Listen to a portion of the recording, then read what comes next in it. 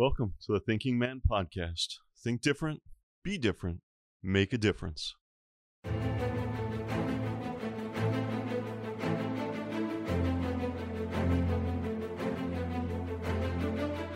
Welcome to the Thinking Man Podcast. Think different, be different, make a difference. With us today is Nelson. Star is busy with some other things, so today we're going to be going through another book that I really like, The Obstacle is the Way, and some more on Marcus Aurelius.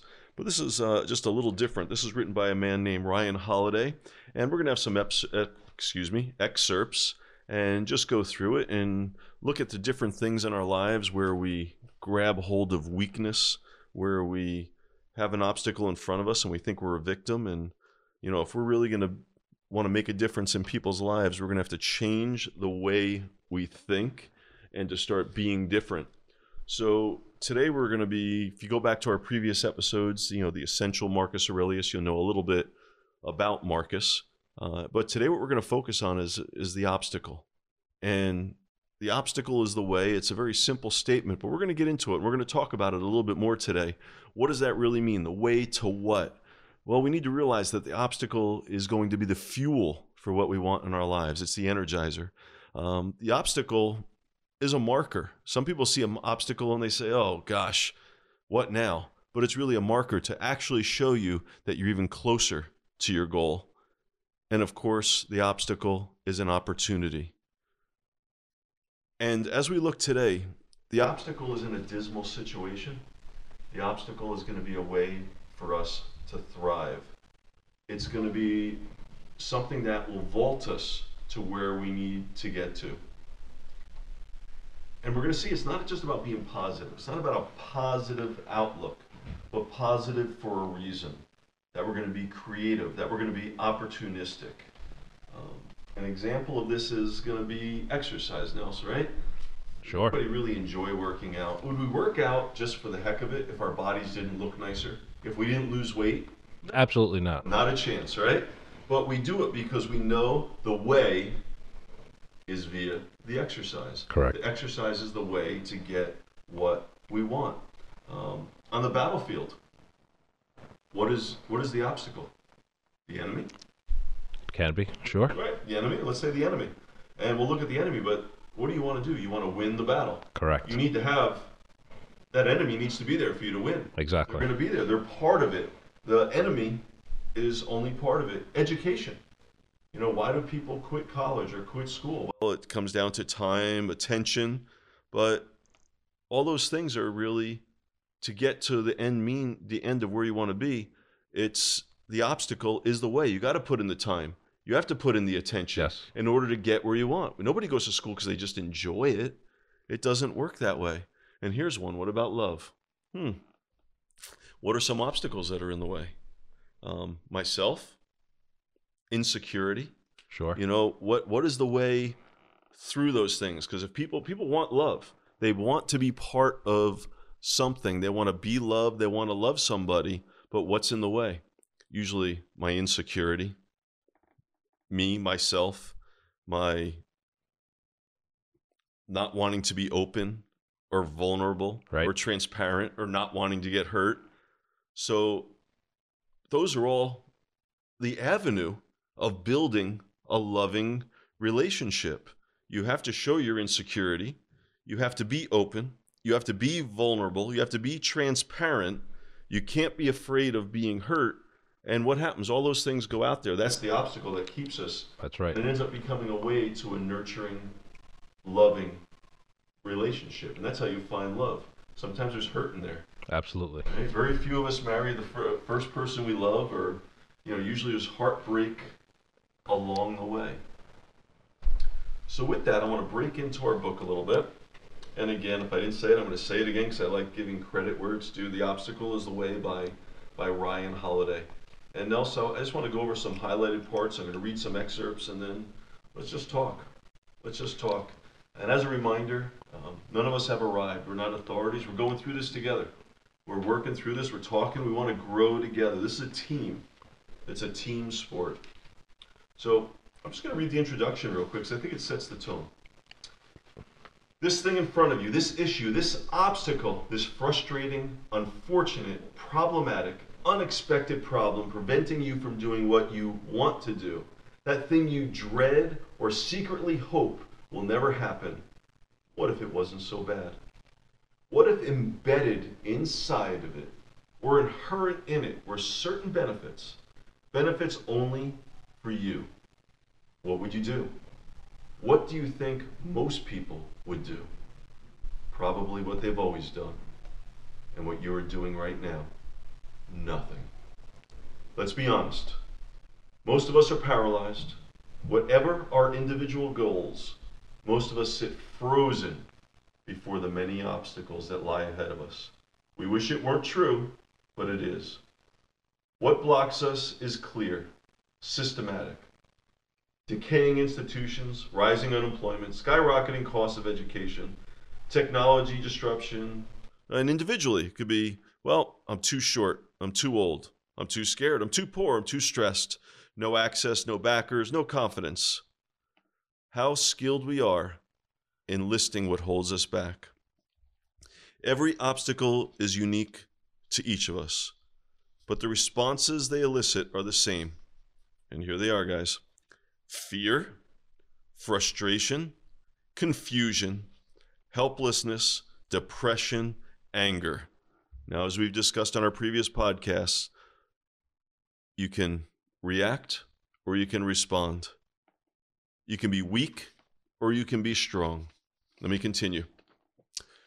You know what you want to do, but it feels like some invisible enemy has you boxed in, holding you down with pillows.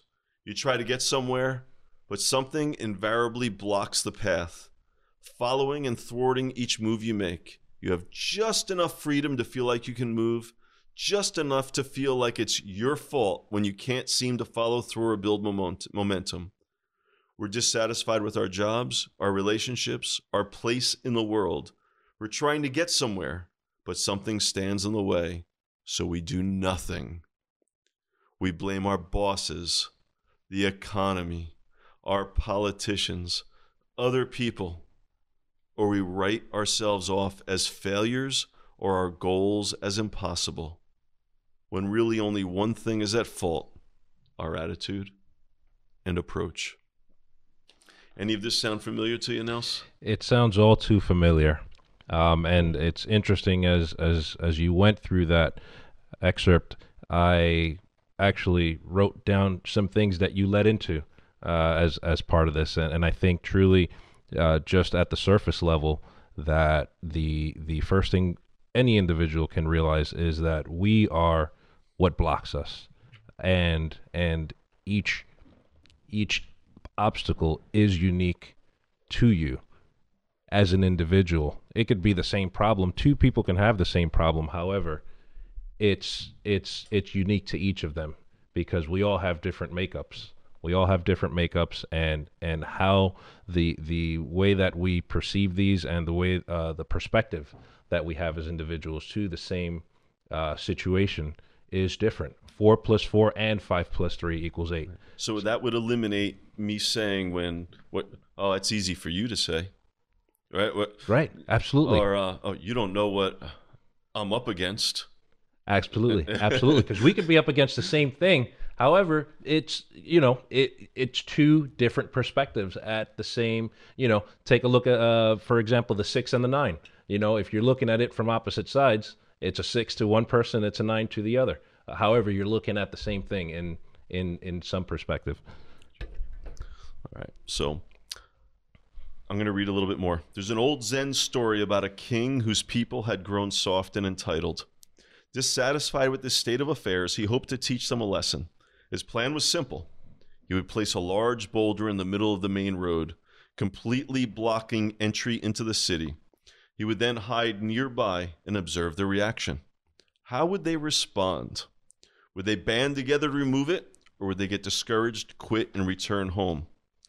With growing disappointment, the king watched as subject after subject came to the impediment and turned away, or at best tried half-heartedly before giving up. Many openly complained or cursed the king or fortune or bemoan the inconvenience, but none managed to do anything about it. After several days, a lone peasant came along on his way into town. He did not turn away. Instead, he strained and strained, trying to push it out of the way. Then an idea came to him. He scrambled into the nearby woods to find something he could use for leverage. Finally returned with a large branch he had crafted into a lever and deployed it to dislodge the massive rock from the road. Beneath the rock were a purse of gold coins and a note from the king which said, "The obstacle in the path becomes the path. Never forget, within every obstacle is an opportunity to improve our condition." To paraphrase, the obstacle is the way. So what was the problem with the other people, you think, Nels, that walked up to it? Well, I think the one thing that jumps at me, and it's something I use in my personal life as I tap into it many times, we tend to focus on the problem and not past it. And so when you do that, in the case of this boulder, the way that I look at it is, I'm on a road, whether it's narrow or wide, and I look at this boulder, and I choose not to look past it. And so I say, there's a boulder on the road. Who's going to move this? How can I move this? I'm not walking around the boulder, perhaps, and seeing what lies beyond the boulder. And perhaps in that same gaze, there is the forest, somewhere off in the distance that I can walk to and get the tool that I need, and which will allow me to move the boulder, just as this individual did. So I think it's a perspective is what it is. So it absolutely rings. So in life, what do? We bemoan our problems. Problems are nothing more than obstacles. Anybody that lives a life thinking that they're going to have a life problem free, you're going to be miserable, because that is life. Life is just one obstacle to another, and you have a choice. You can go through them being in control or thinking that you have no control. Now, you may not have control of the obstacle. That rock was in the road, but how you perceive it and how you deal with it, and then ultimately what you get out of it. And we see from this short story, what you get out of it is pleasure. Other people still had to deal with the same rock, the same problem. And what did they get out of it? Nothing. And what's going to happen when they come across another rock? Same thing. Same thing. Same thing. They're going to bemoan their situation. So in life, problems, obstacles, whatever they are, it's just a matter of how we view them. And how often we just see so many people out there, we'll hear it all the time about a wasted life. And it's usually their perspective. And that's what we're going to talk about a little bit very shortly, is perspective and how we view things. There's so many talented people. You'll see that there's, it could be brilliant. You'll see how they killed themselves, and then you'll talk to people that know them, and they'll say, oh, they were such a great student. They had so much promise. What happened? Their view, their perspective went south. They didn't see things as they really were. They didn't see how wonderful they were. All they saw was something in their life that was so big and insurmountable that they couldn't overcome it. And that goes back to what you said. The reason that you think it's big and overpowerful is because that's all you're looking at. You're staring at the problem instead of stepping back and looking and realizing that, okay, this isn't the end of the world. This isn't the end of everything. What does this really mean to me? What is this keeping me from? So let me read a little bit more. Today, most of our obstacles are internal, not external. Well, what do we mean by that? Well, we've lived in some of the most prosperous times in history. And you and I are here in the United States of America. It doesn't get too much more prosperous than this. So not only do we have the benefit of the most prosperous time in history, but we are in the most prosperous locale in history in the United States of America. We have so little excuses, so much opportunity. And you see that a lot when people come from other countries. I love hearing different speakers that grew up in different countries, and they come here and they flourish, they thrive. And that's why a lot of people like to come here. They realize that as Americans, we become weak and lazy. They come here hungry, seeing all the opportunities, what we see as dismal, we don't want to take this job, they see as a great opportunity. Yes. Whereas in their country, they didn't even have a job. That's there right. were no jobs because there's no economy. And food, where we'll complain about the food and we'll throw away more food than some families eat in these countries. So we lived in the most prosperous times, but no matter how prosperous a time we live, the world rarely does exactly what we want. We all want to be soothsayers. We want how our life is going to go tomorrow. How often does your life go the way you want it to go tomorrow? Very rarely. Very rarely. And we don't realize it, but if we were to sit there and write down what we thought our day was going to be like tomorrow, and then we see how it actually went, it's not going to be anything like that. Could be a little better, could be a little worse. Things that we don't expect. We can extrapolate that down 10 years, whatever it may be. Things aren't really what we expect or go necessarily the way we want. That would be obstacle free. Right. It doesn't work that way. We've learned helplessness. Many of our problems come from having too much. And the author says we're soft, entitled, scared of conflict. And then he says great times are great softeners. And that's true. We've seen every great government or empire over time. Why do they fall? I've mentioned this before in our podcast. It was never because of outward influences. When that outer enemy finally attacked, if they were strong enough, like they always were in the past, that enemy wouldn't have had a chance. They were fighting an already collapsed empire, whether it was the Roman Empire, whether it was the Greek Empire, whatever it is. They grew, they got away from what got them there. They got soft, and they started crumbling from the inside. And then when the enemy came, it was just collapse. Let's take that into our own personal lives, this life that we've grown up with. We're in the United States of America. We've all grown up with ease. Yes. We've all grown up with ease, comparatively. We all have opportunities. Some of the greatest businessmen and the greatest inventors in the world came from nothing because they were hungry. Sometimes we'll say, well, if I only had that advantage. Those people that have that advantage usually turn to nothing. If you look at all the great men that have walked this planet, or you go through the history books,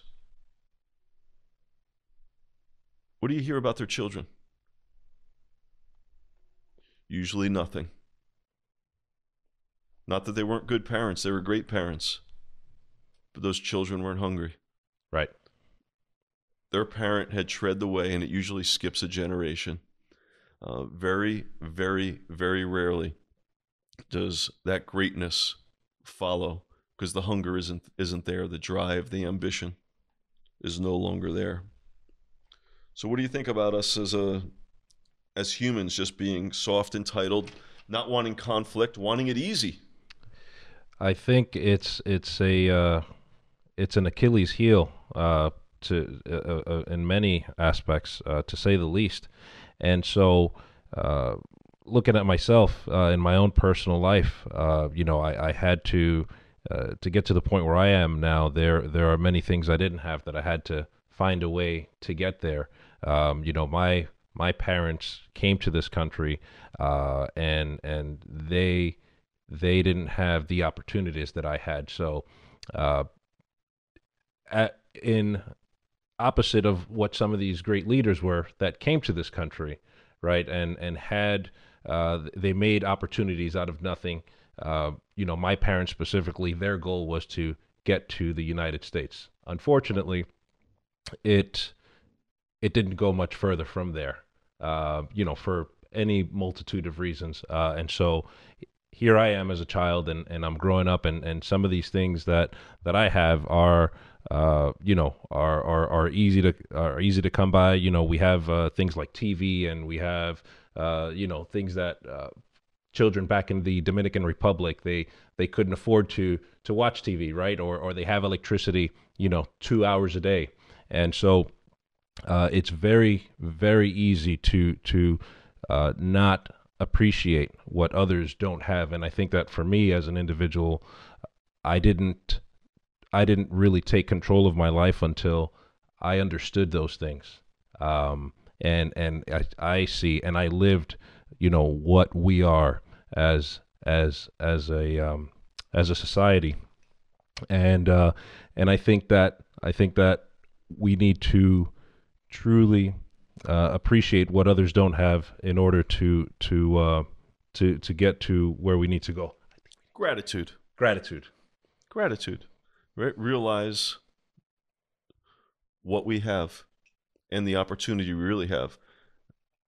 So instead of looking at what I don't have, look at what I do have. And I think you sold your parents a little short when you said they just stopped there. If that was their goal, to get to the United States, and that was a pretty big goal, Sure. that was great. And it should be. What happens is, then the next person wants to be a little hungrier. But then all of a sudden, when we stop getting hungry, we start to fall back a little bit. So as we look at ourselves and we start to remember, I'm just going to keep going back just to refocus us. Think different, be different, make a difference. If we want to make a difference in other people's lives and our own life, we need to be different. But the only way to be different is to start to think differently. And that's why we're studying what we're studying today. That's why we're reviewing it, because we're going to look at our today we're going to focus mostly on perception and what that is. What is perception? Well, I'm going to read what the author has here. It's how we see and understand what occurs around us and what we decide those events will mean.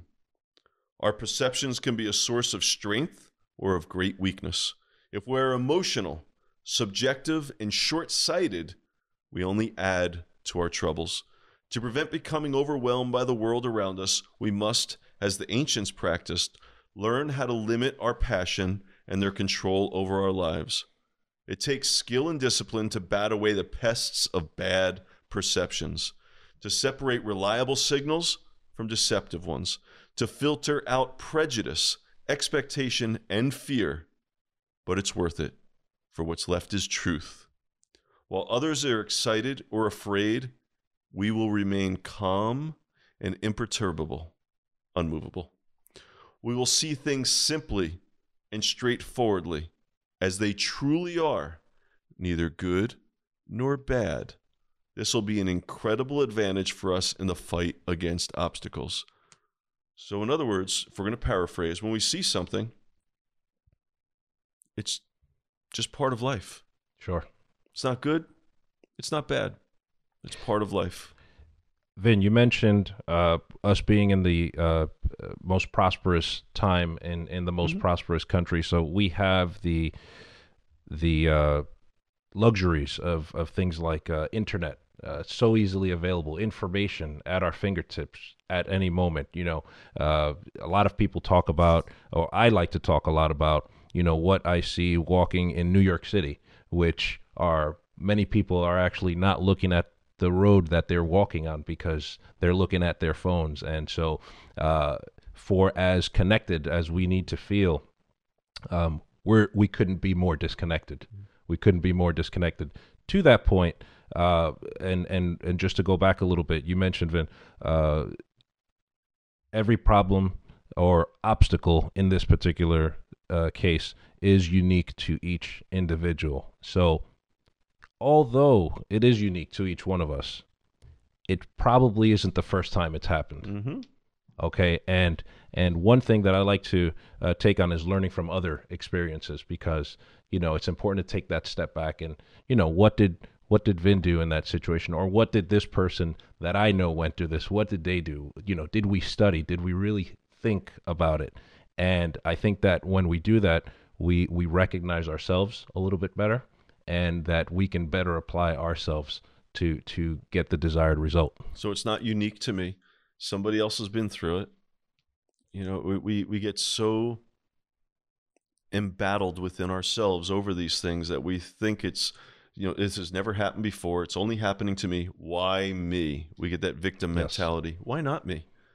Why should I not be part of the statistical program? We hear that all the time. Oh, I never thought it would be me. I always heard about these things, but it can be. And that's why we need to open our eyes and realize that. But the other part of it is the positive end. That could be me. Yes. I can do that. If that guy can, why not me? And that's it. It's a matter of having that drive, that ambition, the way we look at things, not being afraid. But perception is in itself, it's a discipline. I have to learn to control my emotions, my fears. It doesn't mean that we just turn them off. It means I'm in control of them. And we've discussed that in previous podcasts, just taking control, take back control of our lives by not being a robot to our fears and emotions. I'm going to read a little bit more here. We can learn to perceive things differently, to cut through the illusions that others believe or fear. We can stop seeing the problems in front of us as problems. We can learn to focus on what things really are. I always love when people start with, oh, this is the problem. This is the problem. Too often we react emotionally, get despondent, lose our perspective. All that does is turn bad things into really bad things. Unhelpful perceptions can invade our minds, that sacred place of reason, action, and will, and throw off our compass. It's so easy for us to see everything as a problem. Can you imagine if every day we perceive the weather as a problem? And some people do. How do I know that? Listen to the idle, brainless chit-chat that goes on with people over the weather. Oh, it's so hot. Oh, it's cold. Oh, what is the perfect temperature? Oh, it's raining. I wish it was sunnier out. I mean, it's the weather. Deal with it. Who cares?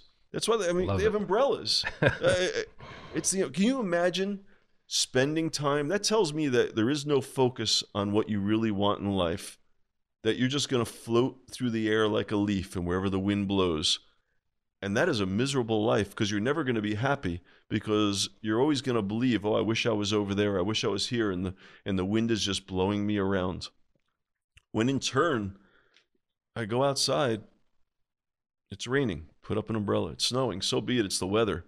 I'm not here for the weather. I'm here. I have goals. I have ambitions. I have drive. So be it. So be it. Couldn't agree more, Vin. All pun intended. There are many of us out here that we go according to the wind direction and where the wind blows.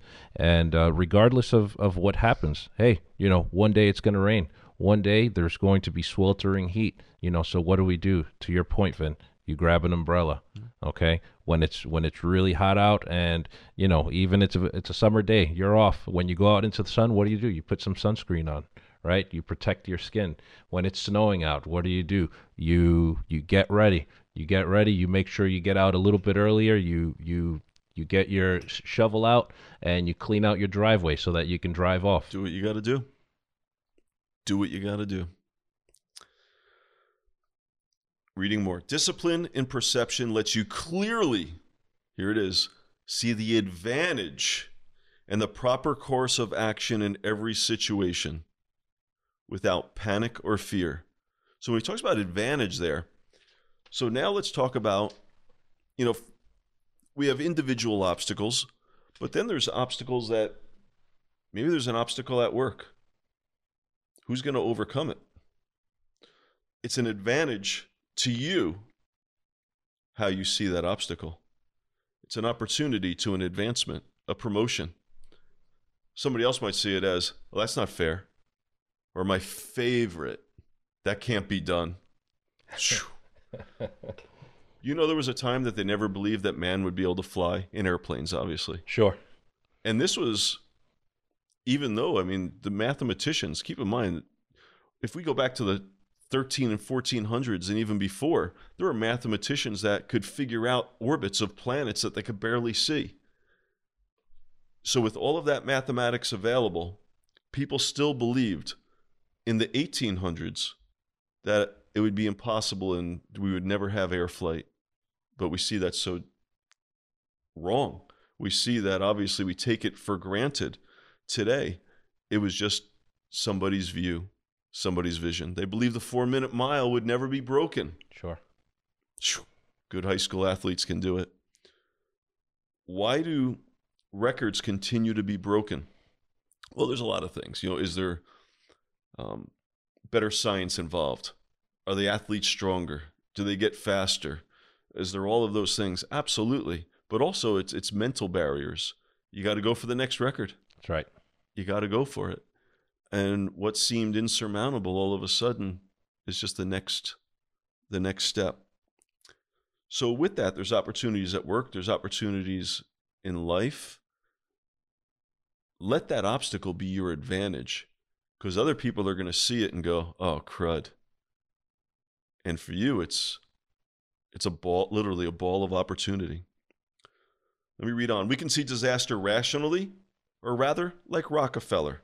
We can see the opportunity in every disaster and transform that negative situation into an education, a skill set, or a fortune. Seen properly, everything that happens, be it an economic crash or personal tragedy, is a chance to move forward, even if it's on a bearing that we did not anticipate. I read a lot of books on just scientific breakthrough. Very rarely does scientific breakthrough happen in the direction that they're looking. Medicines, they come across them by accident. Yes. Nothing to do with what they're looking for. The reason being is that their mind is set in a certain way quite often, that they're looking for a certain result. And because they're looking for a certain result, they miss other things that occur that maybe didn't result. The reality is there's probably so many other discoveries for disease out there that were just missed. But every now and then, whether it's a petri dish that something starts to grow, whatever it may be that's by accident, we discover something totally different. So sometimes what our goal and our plan is, what happens? An obstacle is there, and it might divert us because we have to go around that obstacle, and all of a sudden we discover something else. You watch any of these goofy Hallmark love stories, what always happens? The guy or the girl is starting off with somebody else, right, destined to be married to them, they love them, and then they meet then something happens, a snowstorm, car breakdown, yes, something happens where their destiny was shifted, and all of a sudden now they find this true love. We see it all the time. We see it in life, and we'll even see these stories and say, gee, oh wow, why can't that happen to me? Well, there's opportunities out there everywhere. If you have an obstacle in front of you today, you have an opportunity.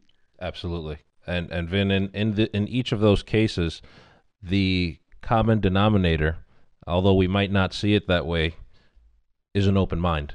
There you go. And an open mind keeps things in perspective.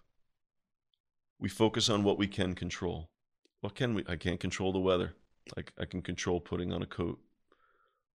I can control driving in a safer manner in that weather. I'm going to read a quote from Marcus Aurelius here. Choose not to be harmed, and you won't feel harmed. Don't feel harmed, and you haven't been.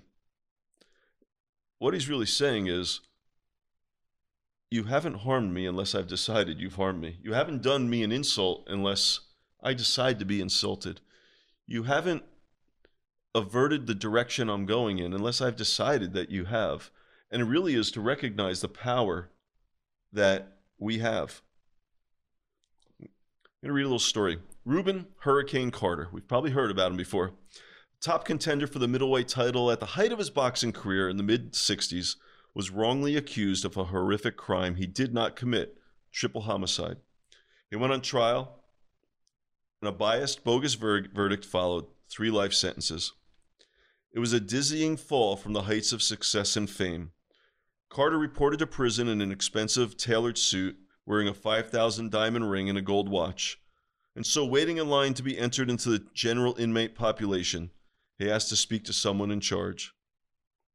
Looking the warden in the eye, Carter proceeded to inform him and the guards that he was not giving up the last thing he controlled, himself. In his remarkable declaration, he told them in so many words, I know you had nothing to do with the injustice that brought me to this jail. So I'm willing to stay here until I get out, but I will not, under any circumstance, allow myself to be treated like a prisoner, because I am not and never will be powerless. That's a strong statement. Others would say, I'm a victim. Right. Look what happened to me. But Carter maintained that he still had choices that could not be taken from him, even though his physical freedom had been. All of this had a purpose. Every second of his energy was to be spent on his legal case. That was his goal, right? If he's bemoaning himself, feeling bad for himself, he's not focusing, but he's now going to focus on his legal case. Every waking moment was spent reading law books, philosophy, history. They hadn't ruined his life. They just put him somewhere he didn't deserve to be. He did not intend to stay there. He would learn and read and make the most of the time he had on his hands. He would leave prison not only a free and innocent man, but a better and improved one. So he eventually got out. Now, he could get out the same as he went in. Even worse, be bitter and miserable. Right. But because of all that studying and everything he did, he was a changed man. He used it for his better and the betterment. And it's how we act. I read a lot of stories about prisoners of war as well. And I forget who it was to give him credit, but it was the Chinese at the time, I believe, or the North Koreans. There was a Chinese soldiers that had caught him in the Korean War, and they would try to humiliate the prisoners. Nothing against the North Koreans. Everybody has wicked men, and you put bad men in power and in those positions. Yes. It happens in every country, unfortunately. So what they would do is they would take the rice, and when they go to give it to the men, they would, instead of just giving it to them and being humane, they would kick it over or drop it on the floor.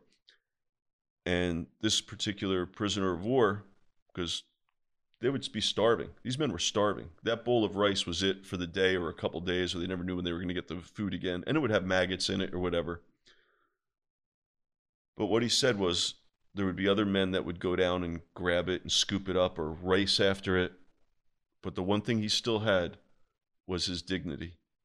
And he knew that if he gave that up, that then he was probably gonna die, because then he was just going to be a victim of his circumstances, and they were going to be able to play with his mind and his body. And eventually he got out and overcame so many different obstacles that were there. But it reminds me a lot of what we had just read. Really doesn't matter where you are. You're only a prisoner if you decide you're a prisoner. That's correct.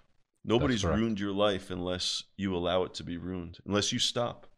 Now, maybe your direction has changed. Maybe he couldn't go on to the career he was, but it doesn't mean his life didn't end or ended. And I think that's what happens with a lot of people. And unfortunately, you see it more and more. Suicide is on the rise, especially with young people, because their life isn't going the way they want it to, and they decide they have to end it.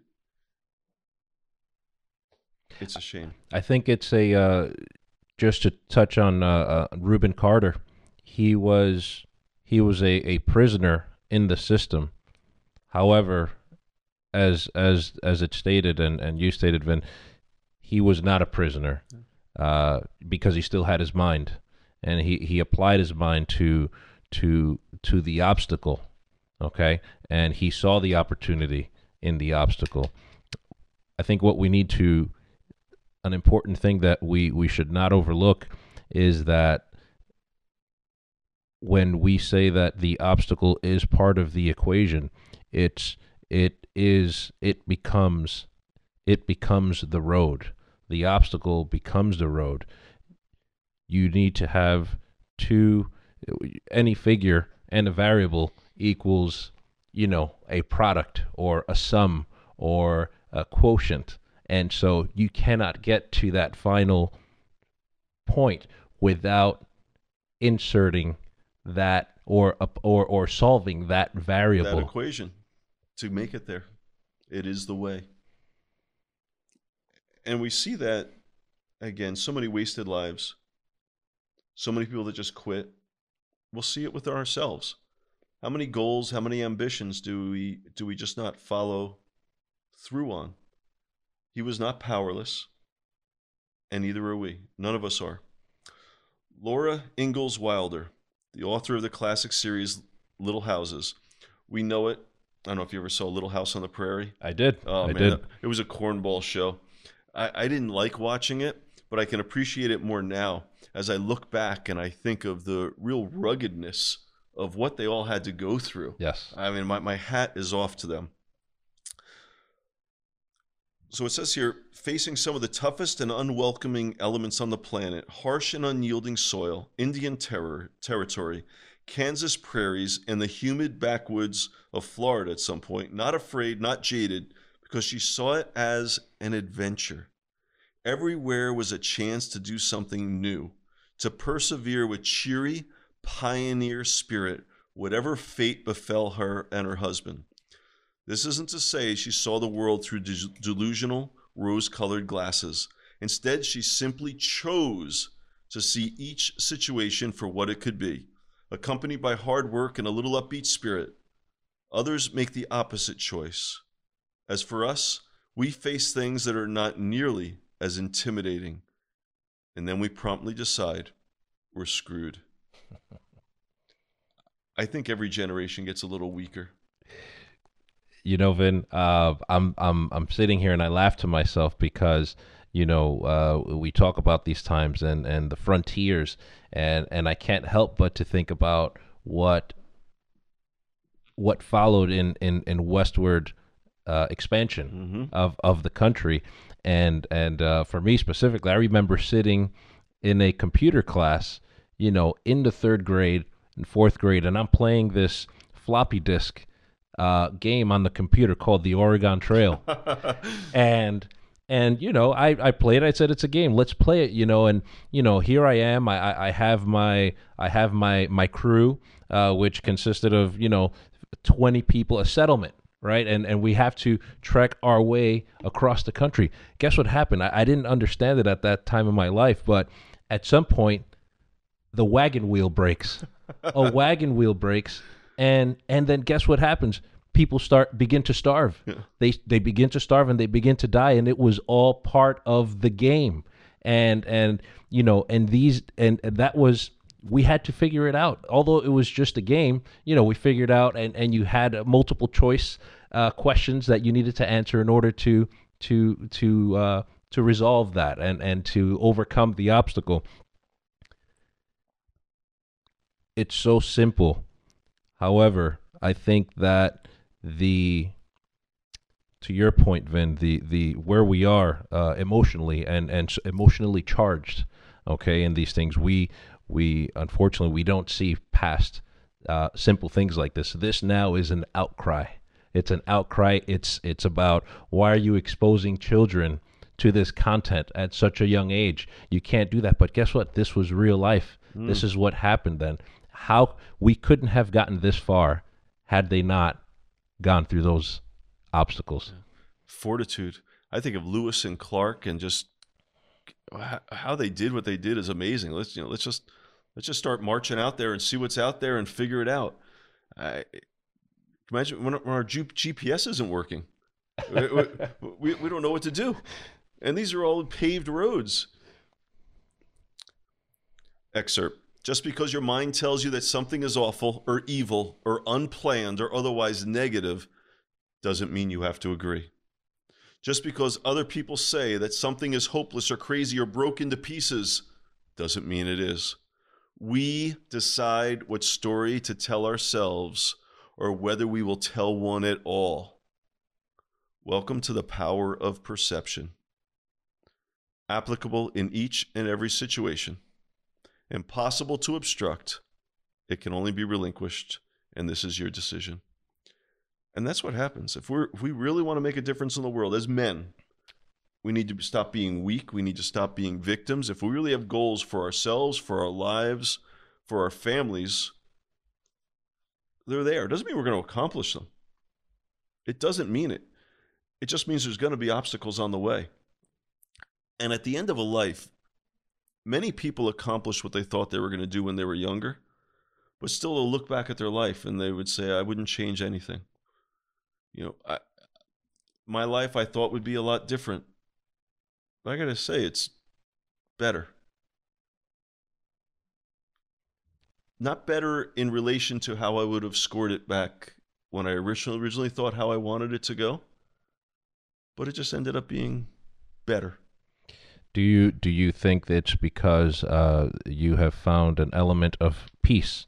How much of that is due to some peace that you've found with what you've been through? Well, that's where does the peace come from? It becomes from perception. You only have peace if you can look around you and realize what has occurred. How often we have it, you can have two people living in the same household. The household is a wreck.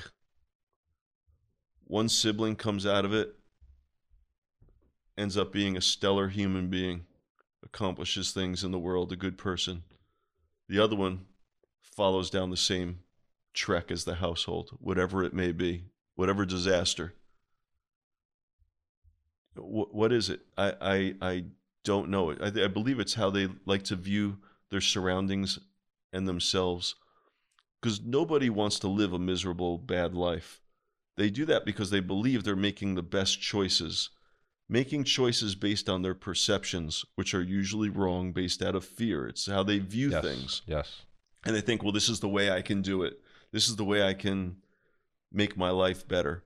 It's where we'll see people take the shortcuts in life as opposed to doing the right thing. I just make it so simple with my kids.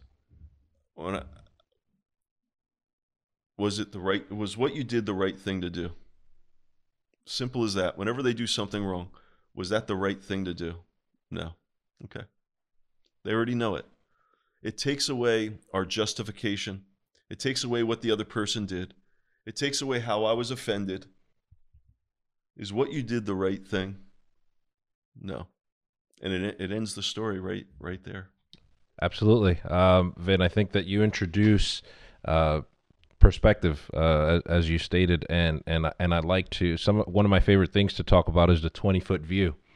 And so, I say to everyone out here and everyone who's listening is, does anyone wake up in the morning wanting to do a bad job? Mm-hmm. I don't remember, no matter how sorry for myself that I was feeling, no matter what level of defensiveness I had in me as an individual day to day. Did I ever wake up in the morning, I said, I'm going to do a bad job today? I think that we all get up with the right intention. And I think that what we need to also understand about ourselves is that what separates us from all other species on this planet is emotion. Mm. It's emotion, and we need to understand that we have this emotion, and when we catch ourselves in this emotion, that's when you take the 20-foot view, and I think that changes things immediately. I think most of our lives, we make bad choices. We don't make the best choice. We make a choice based on what we see, based on usually fear. We usually just don't make good choices. On a very basic level, we can all understand that if you're in a store and you see something and all of a sudden, wow, I could buy this new stereo. We all know, don't buy it. And if you still want it in 48 hours, that's a different story. In 48 hours, no, your senses come about you. It's the moment. And if we think for a minute that these stores don't know the psychology of all of this, where they place their products, how they do things, they're feeding off of our emotions. They're counting on us not being in control and controlling ourselves. I'm going to read a little bit here about Ulysses S. Grant.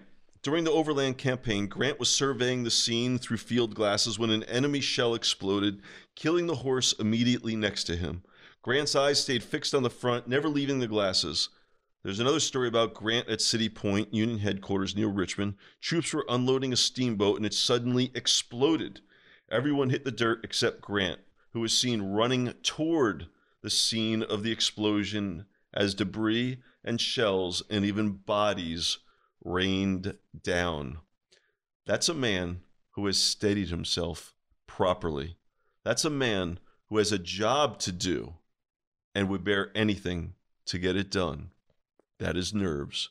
That's about our emotions. If we think for a minute that he wasn't startled, wasn't scared,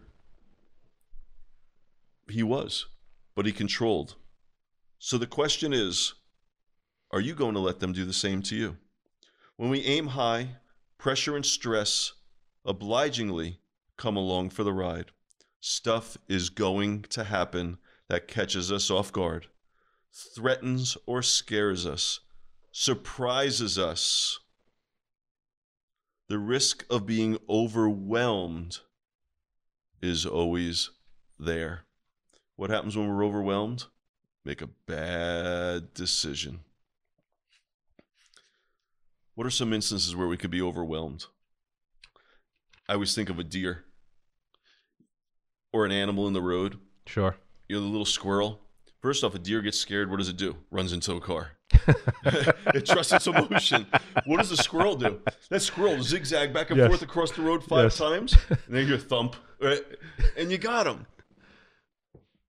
Fear is a good attention getter, but it doesn't bring with it a proper response. Fear is just there to get your attention. So, as things happen to us and obstacles get us, we might get startled, we might get upset, but we got to gain control again.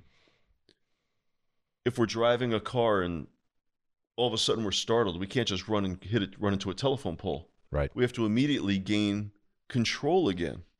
So, as the author's saying here, it's really just being prepared. I'm sure for Grant, this is a war. Guess what happens in war? Things blow up. Yes. Things blow up. I'd given the story before. The first time I walked into a gun range, I was so startled. All of a sudden, boom, boom. You feel it in your heart. And just as I thought I was getting used to it, all of a sudden some guy brings out a .357 Magnum. I thought somebody hit me in the chest, and I wasn't even the one shooting it. After another 15 minutes of being in there, I didn't even hear the other gunfire. There was no more jumping, no more being startled. You're prepared for it. And in life, if we understand that an obstacle is just part of what it is, what happens when 2 teams get on a basketball court or a football field?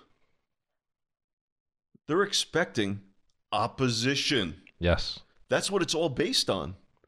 What is their goal? They have a goal to win, to score a basket. But even with that, it's all layered. Okay, well, we have to execute our game plan. We have to score baskets to win. They expect opposition. They expect the other team not to make it easy. Not just not to make it easy, to make it as difficult as possible Yes. for you to win. We see that on the playing field. It is no different in life. And it isn't, and there will be sometimes people opposing you. So be it. What does opposition do? Makes you stronger. Makes you faster. Keeps you on your toes. Again, the obstacle is the way. If you really want to be better, then you're going to compete against better people. Yes. I think with that, Vin, and one thing that each of these teams that went in there, they each expected to win. They each expected to win. And so when you're not on the winning side, you have to be able to take a step back and not blame the referees for blowing those three calls. How did you get into those positions? Did you execute your game plan to put you in position to win the game? Some of the outcomes of these contests is determined by who put themselves in the better position to be lucky in some cases. Luck, I believe, is a function of putting yourself in that particular moment, in that particular time, you position yourself just under the basket where that ball is going to bounce. Seize the opportunity. You seize the opportunity. Controlling your emotions. When America raced to send the first men into space, they trained the astronauts in one skill more than any other, the art of not panicking. When people panic, they make mistakes. They override systems. They disregard procedures, ignore rules. They deviate from the plan. They become unresponsive. They stop thinking clearly. They just react. not to what they need to react to, but to the survival hormones that are coursing through their veins. At 150 miles above Earth, in a spaceship smaller than a Volkswagen, this is death. Panic is suicide. So again, we can't panic. We can't get nervous. We see things happen. So we can't be like everybody else. Let's use it as an advantage. And life is really no different, the author says. Obstacles make us emotional, but the only way we'll survive or overcome them is by keeping those emotions in check. So in other words, all of a sudden there's a competitor or somebody beats you out for a position or whatever it may be, and you're angry, that's fine, but use the anger. Yes. Let it be part of the way. And for the most part, if we ever look at any time we failed and we really trace it back, it's our own fault. Now we'll say, and the way I'll say that is, did you try your hardest? Oh, I tried my hardest. Okay, maybe you tried your hardest. Let's say it's a game. In the game, did you train as much as you should have? Sure. And then people will start thinking, well, I trained hard. Did you train as hard as you could have? Well, I could have trained harder. Could you have been better? Could you have worked on that shot more? I could have. If we don't like to look at it. We don't want to give our all, but we expect all to come to us. And if we look at things clear, we'll realize that if I really want something, I'm going to be single-minded. I'm going to stay after it. I think of like a Michael Jordan, just practice, practice, practice. He had a goal and he stayed after it. What we end up doing in life quite often is we have a goal and we deviate and we wonder why we never reach it. And we never really try very hard. And we'll always talk about that goal, but we'll never really go after it.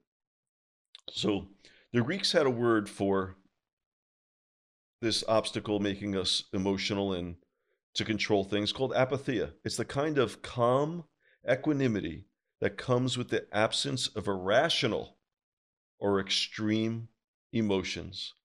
Not the loss of feeling altogether, just the loss of the harmful, unhelpful kind. So it's how we respond. It's how we respond to that obstacle.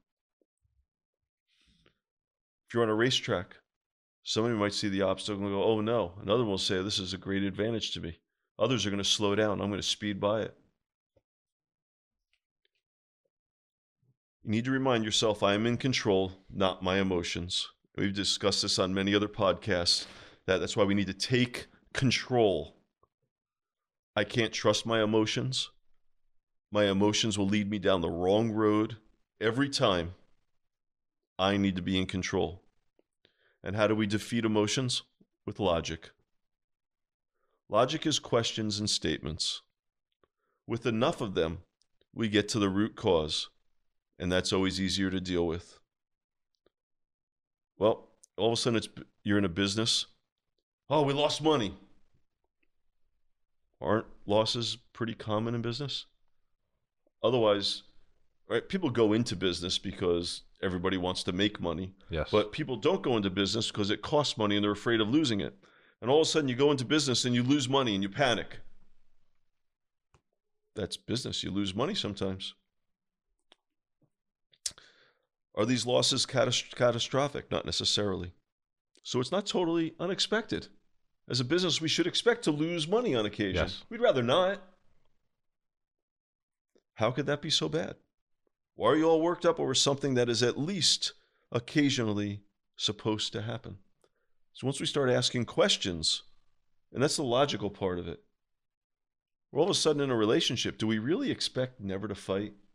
I do know couples that tell me they never fight. I don't know how.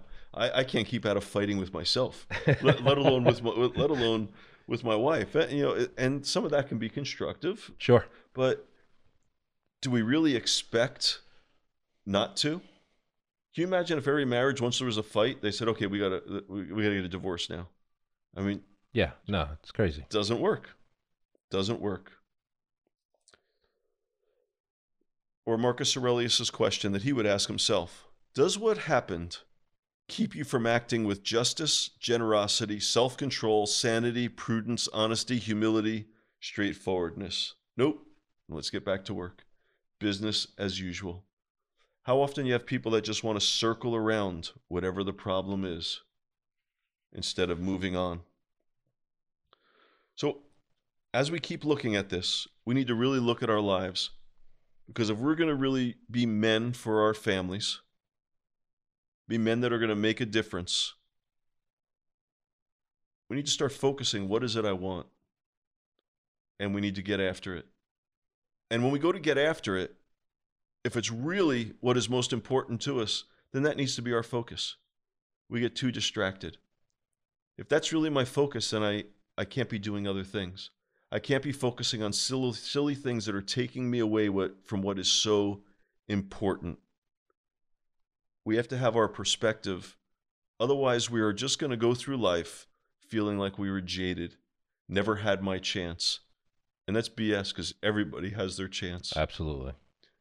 Everybody has their chance. Oh, but you don't understand. I don't have to understand. It's your goal. It's not about anybody understanding. It's about you achieving. So as we're talking about perspective, perspective is everything. That's why when you can break apart something or look at it from some new angle, here it is, it loses its power over you. Why is it something that occurred 6 months ago, now you have no fear of? A different view. Sure. It's in the rearview mirror. The perspective has changed. Fear is debilitating, distracting, tiring, and often irrational. It's not to ignore fear, but to explain it away. Take what you're afraid of when fear strikes you and break it apart. Because we can't change the obstacles. That part of the equation, right? You said equations before? That's right. Part of the equation. But the power of perspective can change how the obstacle appears. So what are some other obstacles that people face in their lives, Nils, that you could think of? Well, let's talk for a moment about something as simple as being unhappy in the workplace, or your perception that you are not. It's not a perception that you're unhappy. You know you're unhappy as an individual. However, your perception is that you can't change it.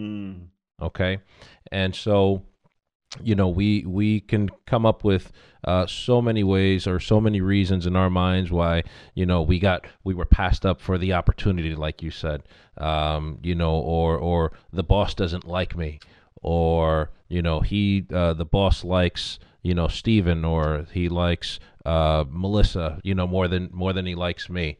And so I think that when we're thinking about it's a slippery slope, and it's very easy to fall into a dangerous place when we embrace that attitude or that perception. I think that emotion plays a very big part of that. You mentioned also something, Vin, about asking questions. So what? We didn't get that position. Okay. It was not the end of the world. And what can we do to learn why we didn't get that position, Vin? We ask the question. We say, hey, what could I have done to put myself in position to be considered? That's a question we don't like to ask, because it forces me to look in the mirror and have to change, possibly. Absolutely, and I think it's scary, you know, and I think that we as human beings, we get better at these things as we embrace them. However, the first step, the very crucial step, is recognizing that we need to ask the question. And so once you get to that point, asking the question becomes just a little bit easier than it was yesterday when you thought that your boss didn't like you. And I think that when we do that, we find the answers, and we have to be prepared to receive an answer that we're not going to like. And when we do that, we have to also recognize we're going to enter an emotion at that point. So you have to remember to take a step back. You have to take the 20-foot view and look at the situation and receive the information and turn it into an opportunity. Why doesn't the boss like me? Well, if I'm working hard and I'm doing my job right, what boss wouldn't like me?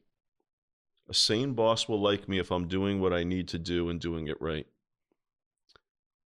So if he doesn't like me, either I'm not doing my job right, or he's insane and doing the right thing doesn't please him.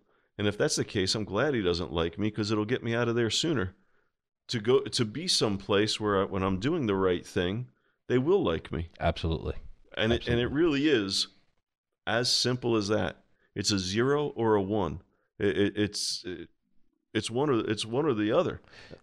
I like that you said that, Vin, because in the programming world and everything that we work on, the computers we use and the software we use, and regardless of what these technologies do for us, they are all arrays and sequences of zeros and ones.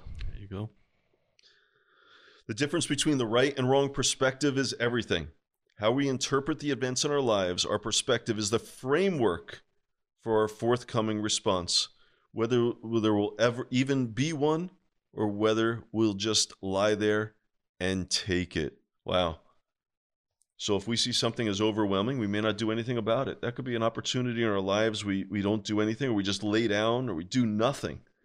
And quite often people do nothing because they feel they're powerless.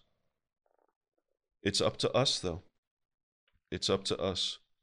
Author says to argue, to complain, or worse, to just give up. These are choices. Choices that more often than not do nothing to get us across the finish line. In its own way, the most harmful dragon we chase is the one that makes us think we can change things that are simply not ours to change. That someone decided not to fund your company, this isn't up to you. But the decision to refine and improve your pitch, that is. That someone stole your idea or got to it first, nope. To pivot, improve it, or fight for what's yours, yes.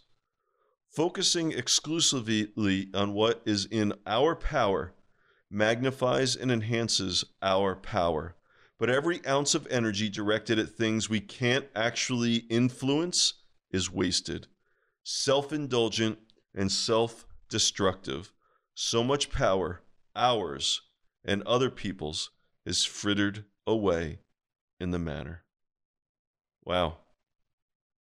It's up to us. That's loaded. It's up to us. And as men, if we really, and I really believe that, not all men, but if you enjoy the things that we're talking about in these podcasts, you're of that fighting, want to do the right thing, I'll say a warrior type class, even though we're not warriors.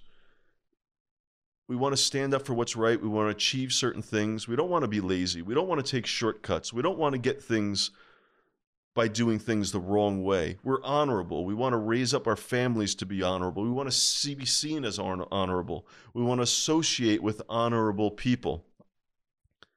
But we need to be strong. We can't be victims. Because if we want to be around other strong people, you know what strong people don't want to be around? People that victimize themselves. Yes. Because they see right through it. Not only do they see right through it, they want to separate themselves from it because they see themselves in it as well. They see all the weakness. They see how you are stuck in it, and there's no way they could possibly help you. Because if you're a victim, you're always going to be a victim unless you change the way you think. And until you do that, nothing is going to change. You're going to always believe you're a victim. That's why sometimes you don't want to help. You can't help somebody because they're really unwilling to be helped. They're not willing to think different. They're not willing to be different. And then you can't make a difference in their lives.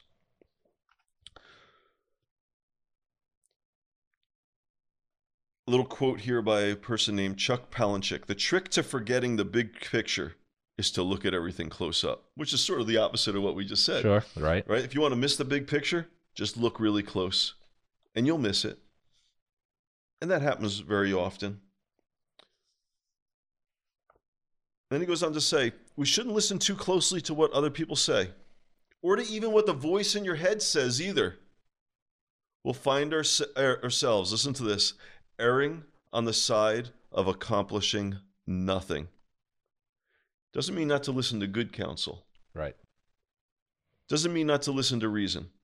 If your business plan involves making widgets that cost $5 and you're only going to sell them for $4, listen to that person that tells you this is not a good business plan. The math, the equation doesn't work out. But if you have a dream and a plan that's only yours and you want to do it, go for it. Even if you want to sell $5 widgets for $4 and that's your goal, that's okay, because you're going to learn a lesson. The lesson is that you don't sell $5 widgets for $4. Right. It's not a good business plan. So guess what you're going to do now next time? You're going to find a way to get those widgets, because you determined that the market is only going to take $4 widgets, but it costs $5. You'll find a way to get those widgets made for $3, because then you've learned from the obstacle that the only way to sell that widget for $4 is to get it made for less. So with that, we can't listen too closely to what other people say. We can't trust the voice in our head. Because you know what the voice in our head says, Nelson? You're not good enough. Well, who is? That other guy? Sure. You can't do this. Who can? It's not safe. It's not safe. What is? You drove here today. Not safe. If yesterday motor vehicles never existed, and they told us that tomorrow they were going to release this new invention, and however many cars there are in the US, they were going to release to everybody. You were going to give you cars. So if you have a car, they're going to give you a car. You don't have to buy a car. And they told you how many hundreds of thousands of people were going to die from that car, you would say no. That's right.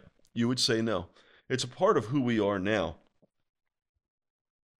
If all of a sudden they came up with a pill, and this pill they were going to distribute to all of us, and this, if you take this pill, you'll live 10 years longer. But 100,000 of you are going to drop dead probably. Nobody would take the pill. There's so many things out there that we ignore, that we don't pay attention to, that we're afraid of, whatever it may be. We can't always listen to the voice in our head. It's not reasonable. The fact that we do take chances. You driving here today, I don't know what the probability is, but there's a chance you could have been killed. Absolutely. You don't think twice about it. But what does everybody worry about getting on a plane? That we're going to crash. That's correct. Nobody gets in their car and worries about crashing. That's right. I won't say nobody. There's people that are afraid to Sure. drive. But for the most part, and we all know, we've heard the statistics, it's safer to fly than it is to drive. That's correct. So what's our fear based on? Not on logic, not on statistics, just our own fears. Just our own fears. So with that being said, you can't trust what you feel about anything, because what is that feeling based on? So we can't think about that failure. We can't think about how safe it is. Again, we drive every day. At one point, nobody believed Apple could make the products it made. In fact, back in 1985, Steve Jobs was pushed out. They thought that his foray into consumer products was a lunatic plan. They were wrong. What they do is they take a business model and they say, this is the business model. Well, guess what? If you just have a plain old business model, you need to change things up. You need to be dynamic, and that's what he was. This is radically different from what we're always taught. What are we told? Be realistic. I hate that. If my kids have a dream, go for it. Forget about realistic. Go for it. Because who knows what they're going to encounter along the way. But we're taught, be realistic, listen to feedback, play well with others, compromise. Why do I not need to compromise my goals? Other people's plans aren't what my plans are. That's right. My compromising is usually just me stepping out of the way for them to achieve their goals. I'm not saying step on people. I believe you should always do the right thing, and it'll come back to you. But what if the other party is wrong? What if conventional wisdom is too conservative? It's all too common impulse to complain, defer, and then give up that holds us back. An entrepreneur is someone with faith in their ability to make something that there was nothing before. To them, the idea that no one has ever done this or that is a good thing. Others would say, nobody's done this before. We can't do it. An entrepreneur is going to say, great. Absolutely. Yes. Yes. When we're given an unfair task, maybe at work, some maybe rightly see it as a chance to test what they're made of, to give it all they've got, knowing full well how difficult it will be to win. They see it as an opportunity because it's often in that desperate, nothing to lose state that we are most creative. Our best ideas come from there, where obstacles illuminate new options. That reminds me of I remember when I was younger complaining. I told the story before. I was complaining about a job I was given to do. And my grandfather said to me, anybody can complain about it. Not anybody can do it. Whew. That set me straight. Yes. Because people just complain. But to do it, the fact that I was even asked to do it meant that somebody had confidence that I could do it. So what do you think about, because going against what we've been taught, Nelson, about being realistic, listen to feedback, play well with others, compromise. All I think of there is lukewarm. I think that you're just going to sort of just meld into the generality of the world. And it's the lazy river, Vin, is what it is. It's the lazy river. It doesn't even register on the raft scale, on the rapid scale. Excuse me. It doesn't register, and so I can't give credit to whom said this, but every great accomplishment started with a crazy idea, or what the conventional teachings would say is a crazy idea, and so I think that those of us who are thinking about what can I do, or I have this idea, because we all have great ideas, but we're just too scared to act on them. We're too scared, and what are we scared of? We're scared of failure. Okay, we're scared to be vulnerable. I think that we're scared to lose, whether it's money, whether it's anything. What if it's just wrong and it doesn't work and it's a bad idea? Then That guess too. what? Then Yeah, we learn from it. There you go. Then we learn from it, and you will be better for having taken the step, regardless of the outcome. And so I think that we need to again ask ourselves, what are we scared of? What is the worst that can happen? Okay, because whatever we're going to do, unless you're a stuntman and you're jumping out of a plane with a parachute, it's probably not going to kill us. It's probably not going to kill us. So that is the absolute worst case scenario, is loss of life. And none of what we're talking about here, folks, is putting your life in danger. It's taking control, and whatever your idea is, you manifest it, take control of it, and figure out what it is you need to do in your life to put yourself in position to do what you want. Very true. It's those fears. It's really our pride. Maybe everything what if this doesn't work? Because I've built myself on this dream that I'm really never going to attack, but it's always out there. And I can always hang my hat on that I never did it, but that's what I could have done. And we get so afraid. Let's talk about opportunity. I'm going to read from our book. One of the most intimidating and shocking developments in modern warfare was the German Blitzkrieg, lightning war.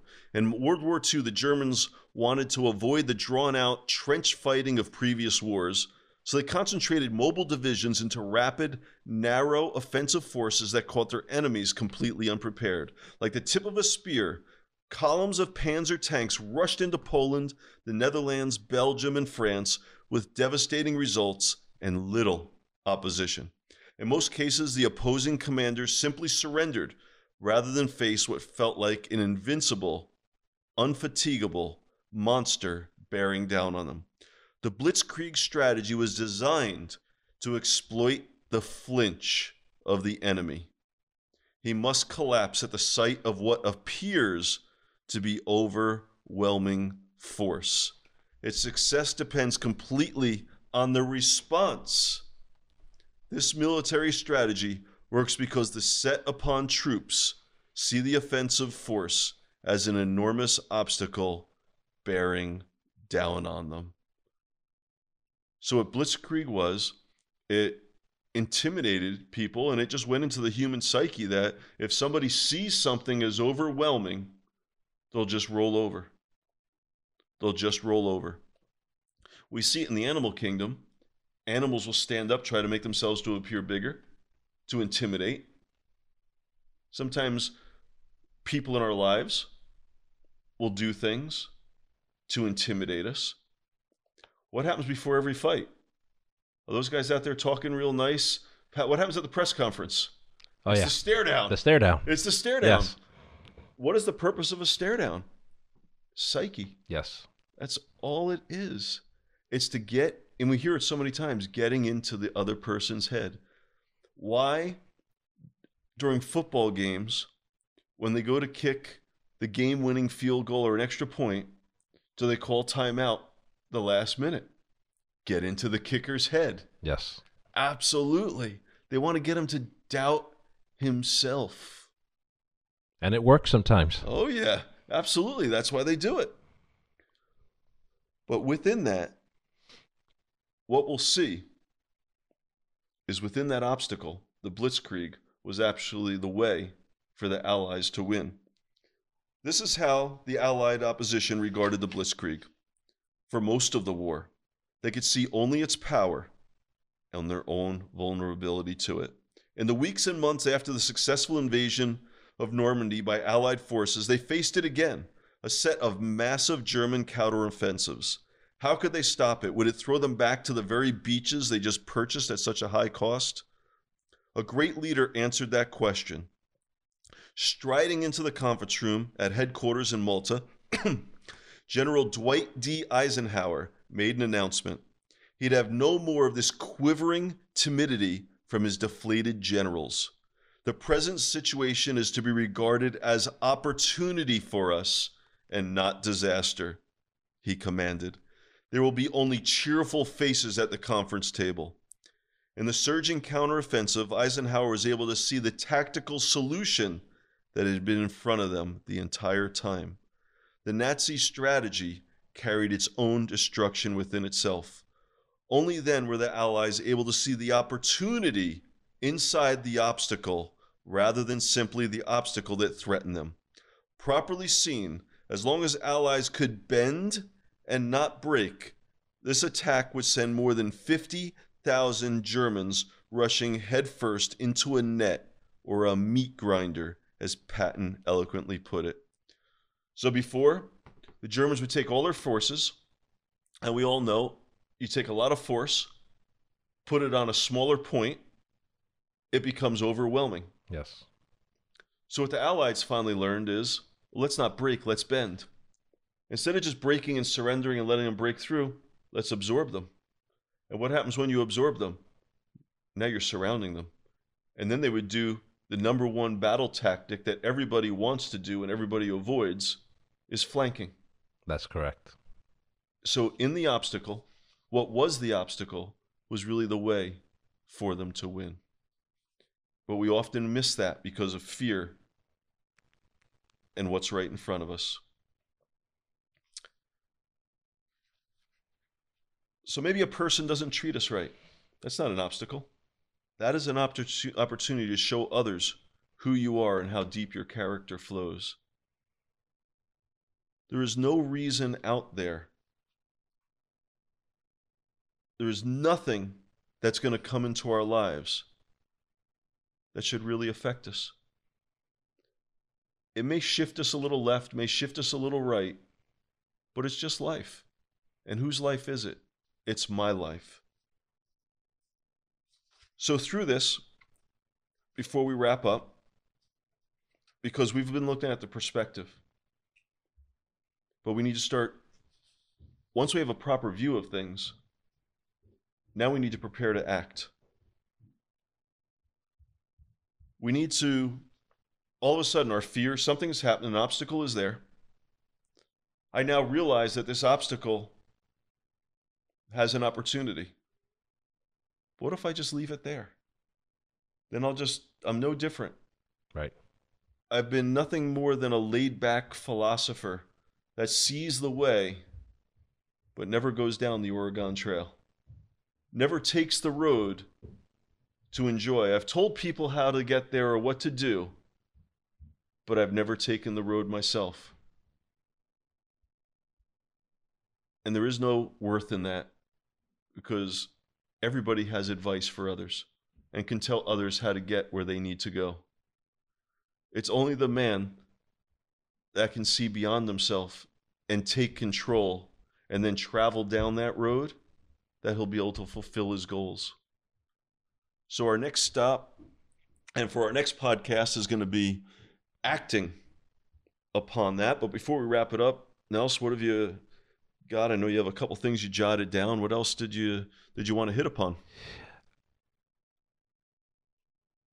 I think that what the takeaway here, folks, is appearance or what it's perspective. That's what this is all about, and we have to remember that at the most basic level is or recognize that not everything or things are never what they appear to be.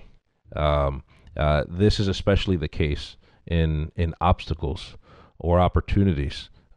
Just as you said, Vin, to his generals, he said, "Hey, I don't want to hear about all the problems we're having, the disasters where we have these problems, and the truth is you don't have a problem. What you have is an opportunity to overcome. That's what it is. And just going back through what our conversation has been, the world does not go according to plan. It doesn't go. Don't ever plan on that happening. When you plan on that happening, plan to fail. Yeah, when you plan on everything going as you plan to fail. I love exactly. It. Absolutely. Very true. And so where we have gotten to, we talked about people like Michael Jordan. Here you have one athlete, one individual who came into all of his games knowing that the opposing team had prepared specifically for him. Scottie Pippen, sure, that was his number 2 guy, but they weren't preparing for John Paxson. They weren't preparing for Dennis Rodman. They weren't preparing for Tony Kukoc coming off the bench. They prepared for Jordan. And by the way, there weren't all these added defensive rules that there are these days. And guess what? He overcame. He knew they were coming for him, and he said, "I'm going to do it anyway. Have fun. Good luck, because whatever. I'm going to do what I'm going to do anyway." And it was a mindset. It was a mindset. He wasn't less human than any one of us. Okay. He wasn't, in many cases, less of an athlete than many of his competitors were. It was his mindset. And he carried the mindset from the basketball court to the business world. Yeah, he did. And it shows still. Also, let's think about, I'd like for us to remember, what is the definition of insanity? Is doing the same thing over and over again and expecting a different result. Understand where you are, okay? Look at it with an open mind. And as hard as it may seem, understand that you will have an emotion, but it's important to check the emotion. And it's going to change your world. We guarantee it. And problems. I've always loved being a problem solver. Because if you just keep peeling it back, swimming a little further upriver, you get to what the real source is. Yes. And you realize that there really isn't that much of a problem. And that's all I've ever done in my life in resolving problems. I ask a lot of questions, the whys, the hows, the wheres, and then you get upriver and you see where it happened, and then you move on. You learn from it. You learn from it. Some problems you're so far in that you're into it. You know, for instance, somebody comes to you with a problem. I'm so far in credit card debt. Do I declare bankruptcy, or do I just live the rest of my life paying it off? Well, the question really should have happened way back behind the timeline. You know, we're asking questions too far down the road. Yes.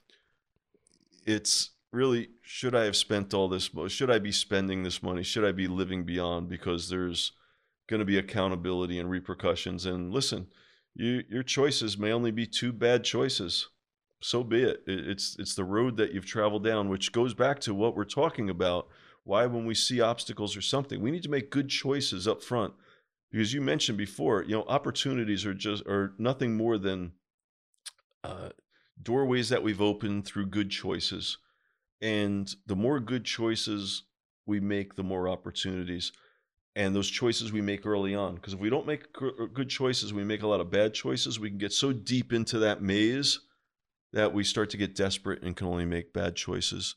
So anybody that's out there, from what we learned today, is when you look at that obstacle, you look at something that's going on, even an argument in your household, look at as the obstacle is the way. It's the way I will now show my loved one how much I care about them. So within our lives, with whatever we're going to do, whatever your main goal in life is, just make sure it's doing something good, something that will enhance others, somebody that will lift up others. Otherwise, your goal isn't going to make you happy.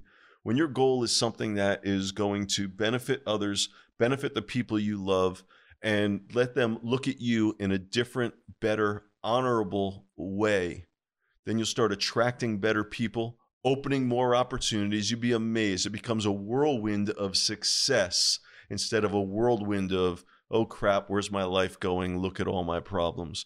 So if we really want to be different, if we really want to make a difference, then we need to think differently. And it's in our power. So until next time, think different, be different, make a difference. Until next time, think different, be different, make a difference. And as always, we welcome your comments and feedback and questions. We can be found at Thinking Man Podcast on Twitter, Facebook, Instagram, and of course the website thinkingmanpodcast.com. Look forward to hearing from you.